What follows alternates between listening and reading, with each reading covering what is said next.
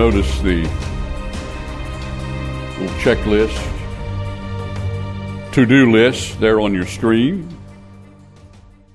Interesting enough, I've got some information here before me about a little incident that occurred in the Pentagon. This comes from John Tierney and Roy F. Baumeister's book, Willpower: Rediscovering the Greatest Human Strength, and it's quoted in a blog post. And the lady who did that post is Maria Popova. But anyway, it seems that in this book, these two authors tell us about something that happened again at the Pentagon.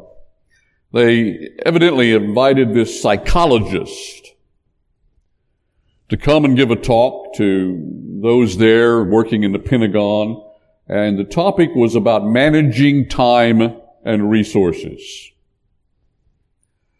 Well, as he began, he did this. He asked each of those in attendance to write out a summary of their strategic approach to managing time and resources, and to do it in 25 words. Now, of all the generals gathered there, all the distinguished men in uniform, they couldn't do it. They couldn't seem to fit their strategic approach to managing time and resources into 25 words. But there was one lady in attendance. She actually, of general's rank herself, a veteran of the Iraq War. She's not named. I don't know who that might be. But as the story goes, she completed her summary of how she tried to manage time and resources in 25 words. This is what she wrote. She said, first, I make a list of priorities. 1, 2, 3, and so on. Then I cross everything out from 3 down. That was her answer. A pretty good answer, really.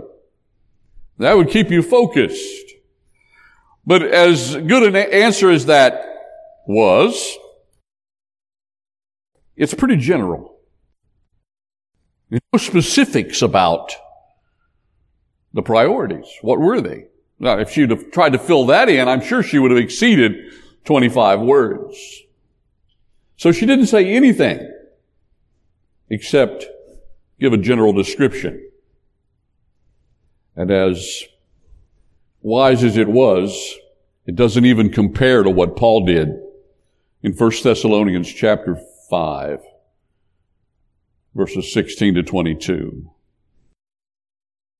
What did Paul do here? Well, he gives us a to-do list for believers. Seriously. He doesn't say it that way. It's not mapped out that way in your scriptures. But he says over and over again, in general terms, exactly what you and I should be focusing on in our everyday life as far as managing our time and our resources. Everything he says here, all the main verbs here are present tense in the Greek, and they are all in the imperative mode, meaning they're all commands. And so, managing our time and resources as believers for the glory of God, for our own sanctification as well, all boils down to one word: obedience. Obedience. Obedience is the key, then, not only to our sanctification, but really, Paul has addressed this matter of sanctification, practical holiness, Christian living, over and over in this epistle. And he's coming back to it now as he summarizes at the end of his letter. But our standing before God practically Not our positional holiness. We're all positionally holy because of our faith in Christ. We're saved and we're sanctified and we're secure. But practically our holiness is all about our day-to-day relationship with God. We can't just live any old way, do whatever we want, violate God's word, disobey God, and have a functional relationship with Him. And so, obedience in relationship to God, and that then forms the boundaries of our relationship with Him. Obedience being the key. Now, Paul here in these verses gives a general summary, much like the lady general did. However, he does not leave out the details. He's summarizing what our relationship to God should be and how we should use our time and resources. And he covers the whole, if you will, of our Christian obligation. And he does so, get this, he does so in exactly 25 words. 25 Greek words. There'll be more than that in English. And you have to rule out the one time he digressed in verse 18 when he said, "For this is the will of God in Christ Jesus." That's an explanation. Leave that explanation out and you have got exactly 25 words summarizing the whole of our Christian obligations before God and comprising our relationship to God. And get this, he covers the broadest possible time frame and the broadest possible scope of our responsibilities, and he goes into great depth and detail if you understand the words, and he puts it all into the deepest possible meaning. Time frame, scope, depth of meaning, it's amazing. When understood, it's full of significant details. You know, the Bible's a big book. Have you noticed that? That's a big book. Most of us, we kind of, from time to time, I think, look at all that God has said to us and we think, boy, there's just so much here. How can I possibly, get it all right? Well, Paul here is just wrapping it all up into a to-do list by giving us all these commands here at the end of 1 Thessalonians. He's doing this for the Thessalonian church. He's discipling those people, but he's also, through God's written, inspired word down to this very day, discipling us and helping us figure out where to focus our time and our energy in terms of the use of our time and our resources. So, the structure, the content, the meaning, it's marvelous. It's deep. Well, isn't that what we would expect from God's inspired word? And at the same time, it is simple. It's understandable. And it's applicable. So let's take a look at it. These words, think of them as a to-do list for us, God's children. Now, a truly functional relationship with God is going to be reflected in 3 traits that are going to show up in your life as someone looks at you. And the first thing they're going to notice, if that is the case in your life, is that you're going to have an optimistic approach to life. An optimistic approach to life. And so he begins this way. Rejoice always. Pray without ceasing. In everything, give thanks. He is talking here about our attitude toward life in general as God's child. Our attitude toward the world, our attitude toward our circumstances, and he says, first of all, be joyful. He says, rejoice always. Now, these 3 imperatives here in verses 16 to 18 this triplet of commands that he gives us are very specific and deep in their meaning. Now, here's one reason why. It doesn't show up good on the screen, but you see the underlined words? The underlined words are what we call emphatic in the original language. That means they are emphasized. Now, this is done in the Greek language by where they appear in the sentence, before or after the verb, and so on. Needless to say, in each of these statements here, there is an emphasis put on the adverb that modifies the verb. So, he's not just saying to us, rejoice. He's not just saying to us, pray. He's not simply saying to us, be thankful. But he is very specifically pointing out that we need to rejoice all the time. That we need to pray continually. And that we need to give thanks in everything. There's the emphasis. And that's what makes this unique. That's what makes this powerful. And it's what makes it, difficult too for us. Because that's not the way we think. We think in terms of being joyful, for example, if everything's going well. And we don't think in terms of being joyful if things are not going well. Howard Hendricks, longtime professor at Dallas Theological Seminary, we used to tell about saying hello to people, the church, and he said, I'd say hello to so-and-so, and I'd say, how are you doing? And they would say, well, Brother Howard, I'm doing all right under the circumstances. And his response to them was always classic Howard Hendricks. Well, what are you doing down there under the circumstances for?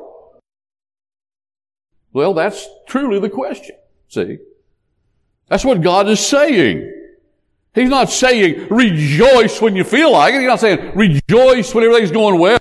Rejoice when you're happy. No, he's saying rejoice all the time. It's a command. It's not a choice. It's not something that just happens. It's not based on emotions. It's based on choice. Obedience. Now there's an old saying that goes something like this. If mama ain't happy, ain't nobody happy. You ever heard that one? Yeah, that's an old Southern expression. I'm not so sure it's really quite to the point so much as if we turned it around, though. If Dad isn't happy, nobody's happy. That is more where life really revolves in the home.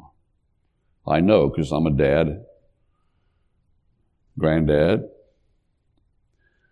and the truth of the matter is, us men, we can come home from our job or whatever we're dealing with, our responsibilities, and we can be irritable and demanding, and you put that smile on when you're on the job. You put on a good front, but when you get home, you're just your old sinful self. And when Dad isn't happy, nobody's happy in the house, and everybody's walking on eggshells. So I'm sorry, men, but you understand, I put myself in the same category, okay? It's pathetic.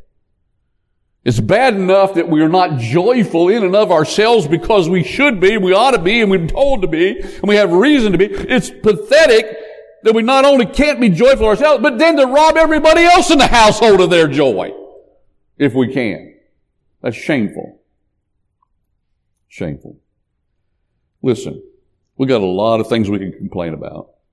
I don't know about you. I'm getting tired of going through the drive-through lines. I mean, I have problems normally hearing people, especially on those speakers.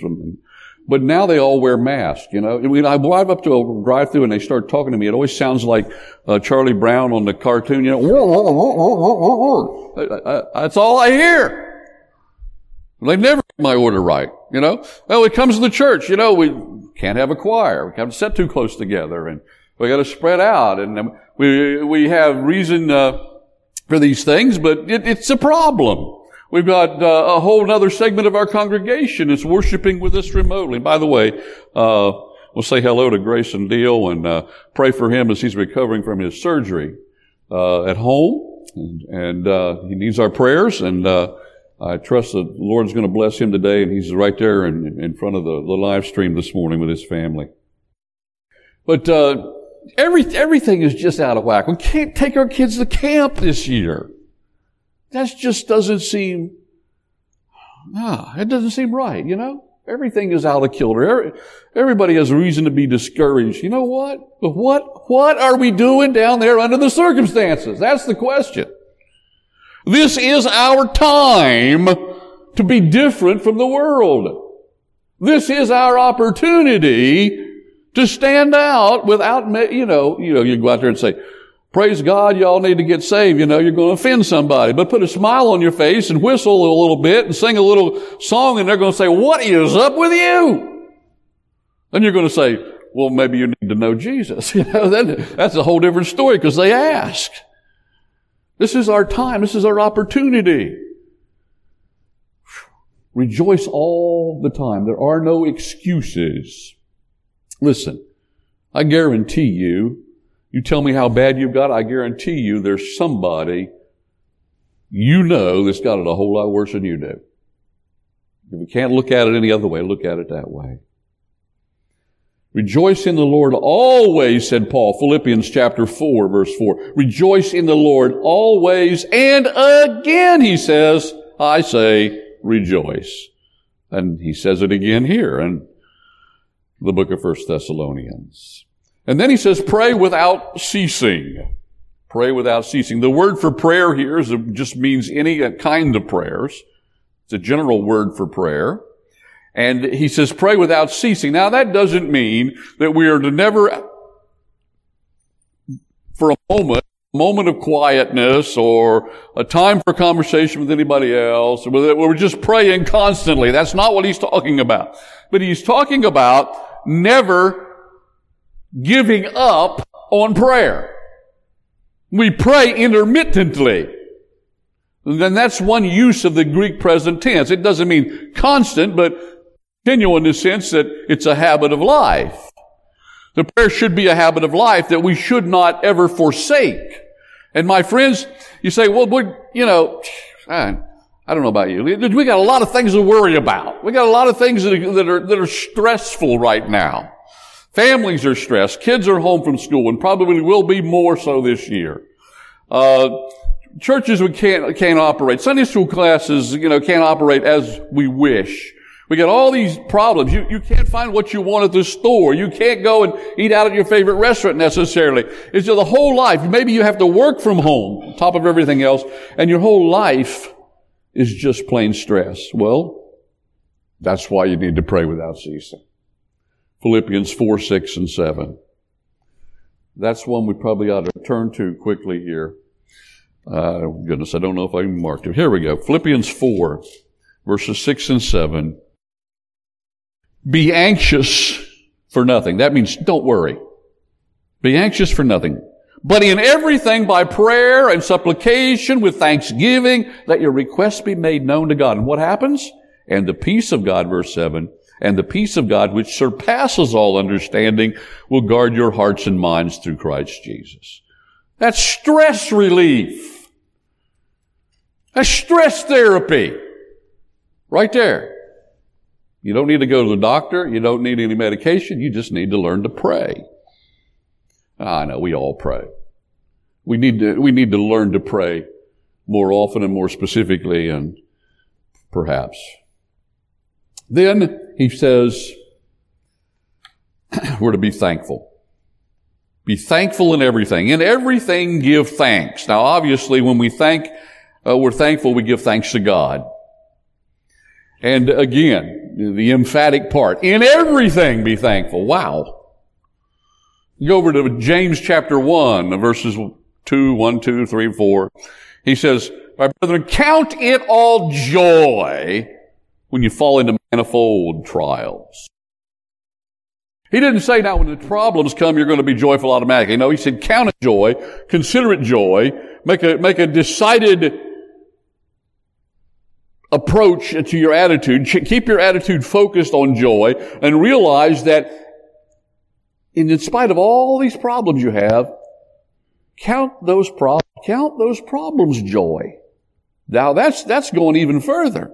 It's not only just being joyful when you have problems, but being joyful about your problems.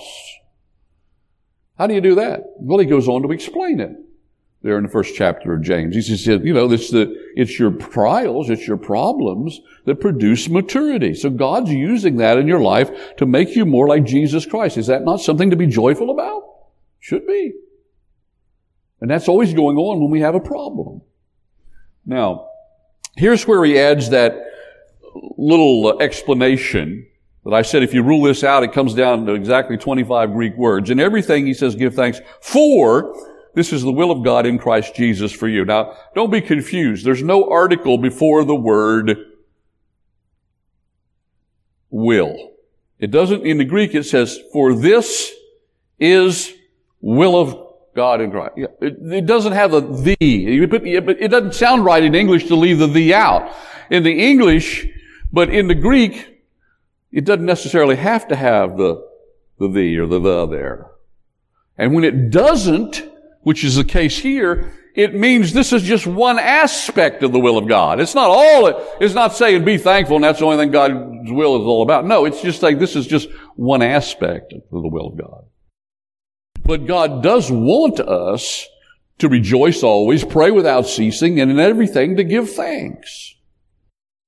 So, that's the optimism we should have toward our life in general, and everything that's going on in our life. You can call it faith. You can call it trust. You can call it hope. It's all wrapped up in this. We should have an optimistic approach to life. Then number 2, we need a submissive attitude toward God. A submissive attitude toward God. Now, he switches from the 3 positive commands that he gave us in verses 16, 17, and 18. And now he moves on to 2 negative commands, 2 things we should not do. He does not want us to do. And by not doing these things, we are really being submissive to him because he's saying, don't do it. And for other reasons, I've chosen this word submissive. So let's get into it here. The next thing he says in verse 19, do not quench the Spirit. Do not quench the Spirit.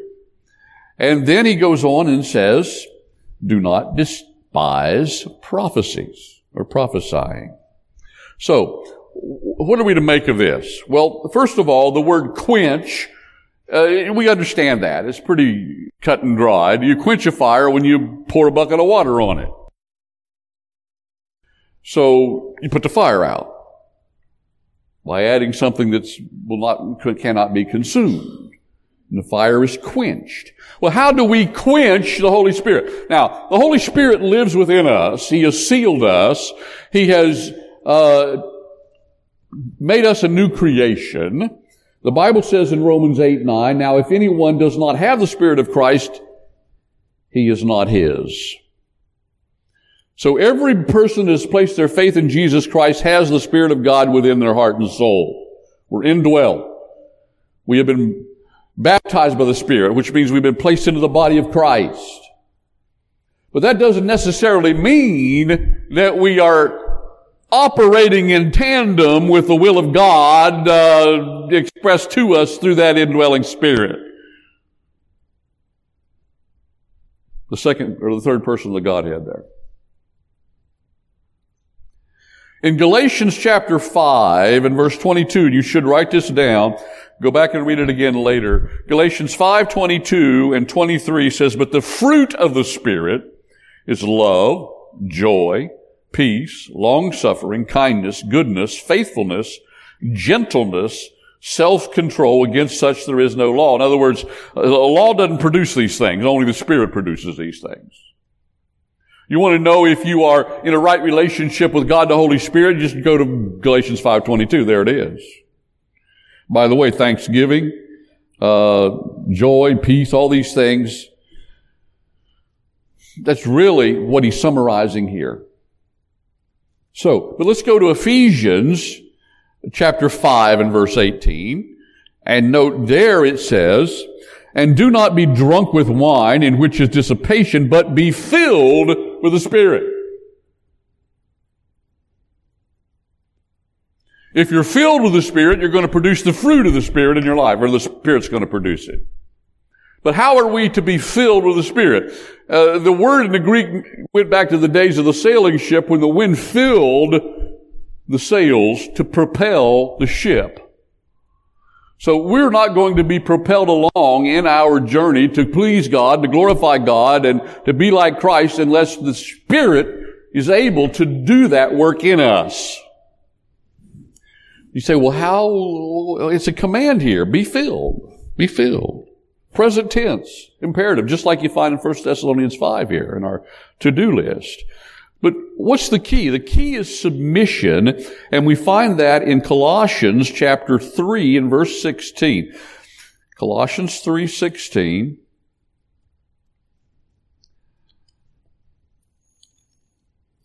Here we read,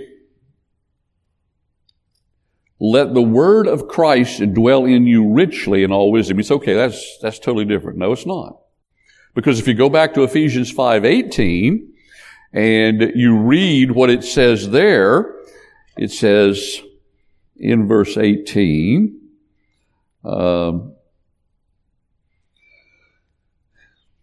not be drunk with wine, but be filled with the Spirit." But then it gives us the results of being Spirit-filled, speaking to one another in psalms and hymns and spiritual songs, singing, making melody in your heart to the Lord, giving thanks always for all things to God the Father. Now go to Colossians chapter 3 verse 16, where it says, "Let the word of God dwell in you richly in all wisdom." And look at the results: teaching and admonishing one another in psalms and hymns and spiritual songs, singing with grace in your hearts to the Lord. Wow, it's the same results. So if you are filled with the Spirit, it's the same as if you are allowing the Word of God to control your life. You're being obedient to the Word. The Spirit wrote the Word. The Spirit inspired the Word. It gives us our inerrant Word of God. To be filled with the Spirit, obviously to be filled with the Word, to be grounded in the Word and to be guided by the Word. It's kind of like, for you younger folks, you turn on your computer and the windows come up and you go to your browser and you're on the internet and then you say, oh, I got to go do something else, and you minimize the browser and you go and open up another program and you're sitting there maybe typing on your word processor, but you're still connected to the internet. You just don't see it on screen. You're not focused on it. You're not thinking about it. You may forget you're even connected to it anymore. See, we're always connected to the Holy Spirit. He is always present in our heart and soul. He is always trying to move us into that conjunction with what the Word of God teaches, to keep us on the right path, and lead us to do what God wants us to do.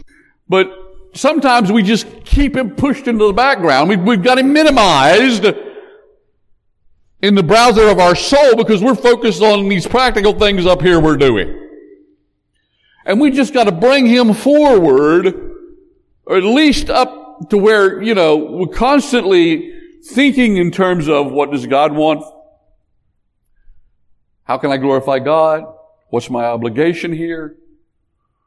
But we just tend to minimize Him and forget about Him. Now, for those of you that, there may be a few here that would more identify, at least, maybe some at least on the live stream, would identify with this. A lot of times elderly folks are at home all day, retired and maybe confined, and they're by themselves. They're not in a rest home or anything like that. They're just home and they're by themselves. And a lot of times you go to visit them, you never notice what's happening. They got the TV on. They're not paying any attention to it. You go in and try to visit with them. I've done this hundreds of times. I go into someone's, they're not even cognizant the TV's running. And I'm sitting there, trying to, I don't know. I got a one-track mind. I tell my wife, I never learned to multitask. It's either watch the TV or hold a conversation. I can't do both. It's just the way I am. Maybe some of you are in that same category. But they don't know, they're just oblivious to it because in their mind it's just minimized. It's just, they're ignoring it, but it's just the sound that makes them feel comfortable. Not alone. We don't want the Holy Spirit to be that kind of thing in our life. He needs to be front and center. He needs to be guiding us, directing us in everything that we do. We do not want to quench the Spirit. Now, here's something else I want to throw at you. You got to be careful that you don't quench the Spirit in somebody else's life too. Hey, we don't think about that too often, do we? Somebody else says, I think God would have me do this, or God's leading me to do that, or I think we should do that. You say, oh, no, you don't want to do that. You're not able to do that. You don't have the ability to do that. Somebody else could do better. Listen, don't quench the Spirit. God always chooses the weak things of this world to confound the wise. I never, if there's any way possible, I never tell anybody who comes to me and says, Pastor, I think we should do this ministry. I think I'd like to do it. I never say, no. I always say, go, go, go. If the Spirit's moving you, don't expect me to stop you. I got to be for you. Now, over the years, I've run onto other people that think that me or the deacons or somebody ought to, approve everything. We got to approve it. Listen, we don't approve what the Holy Spirit's doing. We get behind it. You say, well, maybe they're not the best person for the job. Maybe they'll fail. That's okay. Maybe God wants them to fail. Maybe that's how they're going to learn. Maybe that's how they're going to get better. Who's to say what failure is anyway, and who might they help along the way? Get out of the way and let the Spirit of God be the Spirit of God in the church. If God puts it on your heart to do something, doggone it, go do it. And I would love to hear about it so I can pray for you as you're going to do it. I will not throw cold water on it. I guarantee you that. Because believe me, I had enough people throw cold water on me when I was a young man trying to get into the work of the Lord and being a pastor. I had people tell me I couldn't do it, I would fail at it. Listen, don't listen to those kind of things. And please, please don't ever quench the Spirit in somebody else's life. And then he says, do not despise prophecies. Do not despise prophecies. Now,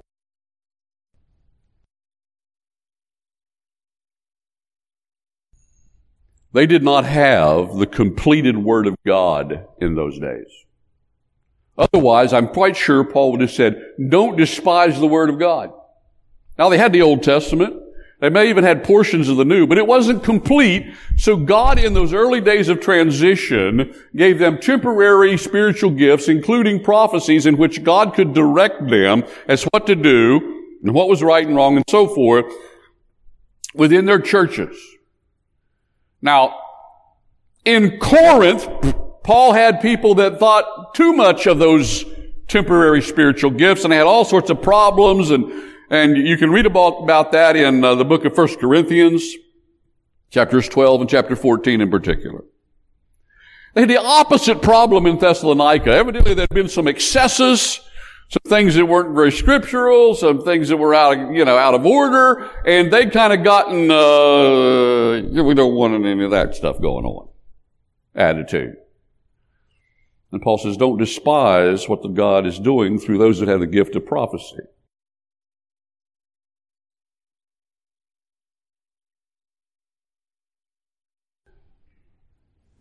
Don't despise the Word of God. You say, I love the Word of God. I've got 3 or 4 Bibles, and I read it. I've read through the Bible X amount of times. What do you mean despise the Word of God? Well, it's not a matter of how many times you read it. It's a matter of how much of it you incorporate in your life. There's a lot of people that know facts about the Word of God. They can give you all kinds of information, but they've never made it real as far as their obedience is concerned. That's what Paul's talking about here when he says don't despise prophecy. You've got to obey the Word of God. You've got to obey the direction of God. It's the direction of God that comes through the Word or through prophecy in those days in that situation, or what comes internally through the leading of the Spirit and His ability to help us understand the Word of God, which is operable right down to this very day. So, any time we fail to apply the Word of God to our life, we are despising the Word of God. We're not seeing it as important. We're not giving it its proper place. Maybe you're allowing fear to stop you from being involved in this ministry or situation or circumstance. In essence, the end result is, in reality, you're despising the Word of God. You don't want to do that. Well, I had 3 points to this sermon. And all along I thought, I'm going to get wound up and I'm not going to get finished. So I've already prepared in my mind to put point 3 to next week and add a little bit more to it, of course. So it won't be a 1-point sermon. So we're going to bring it to an end right here and come back to this next week. But listen, this is seriously a masterfully constructed, very deep, practical, and broad summary of what it means to be a Christian on a day-to-day basis. So here's what we need to do with it. We need to memorize it. Now, I can tell you, if someone tells me memorize 1 Thessalonians 5, 16, 22, I'm not going to do it. Now, if I was in a class in seminary, they told me to memorize, the whole chapter of Psalm 73, I would do it. But, it's difficult to memorize, okay? But we don't have to memorize because we got a Bible, okay? You don't have to memorize it, but you do have to look at it. So here's what I would suggest. Note it. Put a little marker in 1 Thessalonians 5 in your Bible or a ribbon and, to take a little colored pencil or something, a marker and highlight these verses and refer to it once a week, better than that, once a day for a while at least, and maybe over the rest of your life, every so often, and it'll be memorized. It'll stick just by repetition. But it's that important of information. Note it and then live it. Be obedient. This is all about obedience. Every verb here is an imperative. It's not a choice. It's not I wish you'd do it. It's not I exhort you to do it. God says do it. So that's what we got to understand.